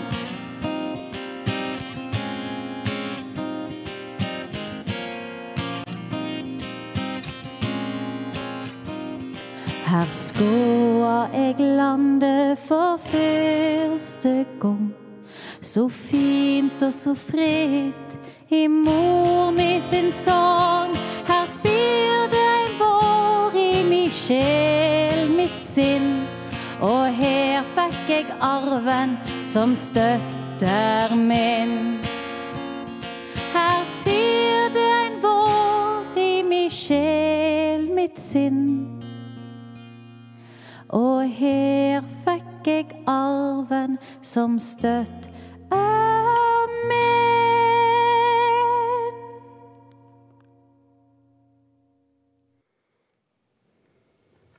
Velkommen til deg som med på Tusen takk og ser på alt det vi har holdt på med for å løfte skikkelig opp et tusen takk til Visjon Norge, som får god forkynnelse og viktige budskap og viktig informasjon og masse inspirasjon hjem til stovene til dere som sitter og til oss som sitter her i studio, midt i Bergen på en måte. Så det jo hyggelig. Vi føler oss hjemme når vi sitter inne. På Fløyen, ja. Ja, det fint på Fløyen. For altså, vi har veldig grunn-Norge i dag. Jeg synes at vi har veldig grunn til å takke Visjon Norge, fordi at vi får være sendepartnere. Vi kunne ikke ha et live fra Bergen uten, som jeg tror at mange av dere gleder dere over, uten Visjon Norge, og vi kunne ikke hatt forum i dag. 608 program har vi sendt til nå, over flere år, hver lørdag, og mange repriser, med mange spennende gjester. Vi kunne ikke nådd frem til deg uten at vi også hadde Visjon Norge. Norge i dag viktig, men Visjon Norge når også helt inn i stovene til folk. Og det har du kanskje heller ikke hatt Norge i dag som avis i så stort antall. Nei. Hvis ikke det var for Visjon Norge, som har vært med å bygge opp avisen, og hele tiden vært mulighet for å komme på der og reklamere for avisen. Og det har jo gjort at det har vært lett å få abonnenter. Slik at alle skulle kunne bli kjent med oss. Men du, Trine, hvor masse har folk gitt denne kvelden? Nå har vi kommet i over 65 000 i kveld på 2 timer. Så det synes jeg kjempebra. Tusen hjertelig takk til alle som har vært med å gi. Og det fantastisk. Og til deg som ikke har gitt, så det nye muligheter også i morgen og dagen etter. Da skal vi ha 3 timers sending fra Bergen. Begge kveldene. Og med spennende gjester. Veldig spennende. En skal fortelle litt om lilla poteter også. Så det blir fint. Det mange forskjellige innfallsvinkler på livet til folk. Men du, jeg vil bare en kort ting, Trine. Vi sier tusen takk til Visjon Norge, men vi kan si tusen takk til Gud også. Ikke bare for Visjon Norge, men du skulle over her, og hva skjedde på turen? Nå må du fortelle deg ganske kort. Det jo sånn, når man mye ute og reiser med bil og med fly, så det alltid utfordringer. Jeg opplever i hvert fall ofte at ting skjærer seg. Og det som skjedde denne gangen, nå var det ikke lenge siden vi har hatt bilen inne med, vi måtte ringe til Wiig, for vi hadde en dynamo som var ødelagt, og hadde akkurat fått ordnet da, forrige helg. Og så tenkte jeg, nå håper jeg at bilen går fint over fjellet nå da. Og så var jeg kommet midt på Hardangervidda. Jeg måtte jo kjøre etter nyhetene, så det sier seg selv at det ble sent.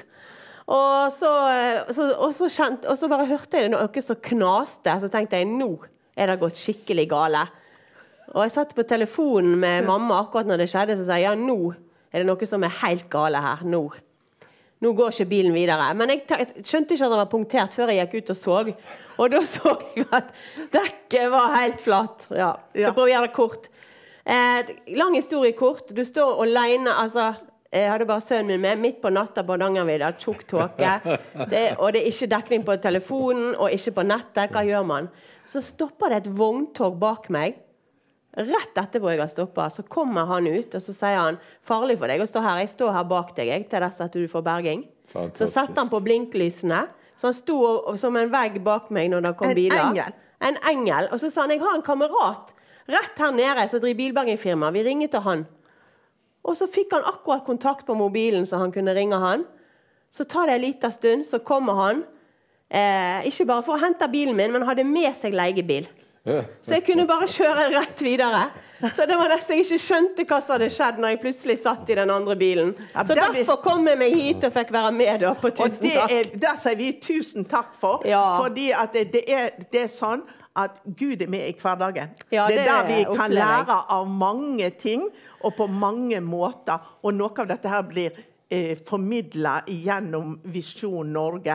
Jarle, bør vi finansiere Visjon Norge? Hva skjer hvis vi ikke finansierer Visjon Norge, du som sitter i styret da? Hvis vi ikke finansierer de kristne TV-sendingene, så vil vi få se at det blir mye mindre evangelieforkynnelse i landet. Det blir mange færre mennesker frelst. Må jo huske på at Visjon Norge har rundt 100 000 bønnebarn som folk har ringt inn. Så det konsentreres en voldsom oppmerksomhet om Guds løfter. Be, så skal dere få. Ved at en så og så sier Jesus at vi har ikke fordi vi ikke ber, og vi får når vi ber. Så Visjon Norge hjelper denne nasjonen til å følge de åndelige lovene, sånn at evangeliet kan lyse over landet vårt. Og når vi nærmer oss 17. mai, så jo kristendommen basis for vår frihet og vårt demokrati. Amen, og da må vi støtte det. Og nå tar jeg akkurat en oppdatering her. Ja. Nå det kommet inn 72 800, så 1000 hjertelig takk til alle som har vært med å gi i kveld. Ja, 1000 takk. Og 1000 takk for at du med oss i kveld, har vært med oss i kveld, og at du vil være med oss i morgen kveld og på søndagskvelden, og si 1000 takk til Visjon Norge. Ja. Så følg med i morgen, nå vi her fra klokken 8 på Fløyen, i hvert fall i Bergen.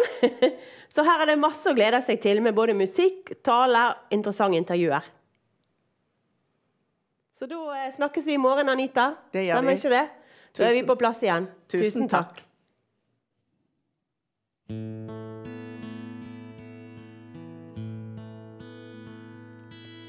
Jeg har en engel med meg på vegen.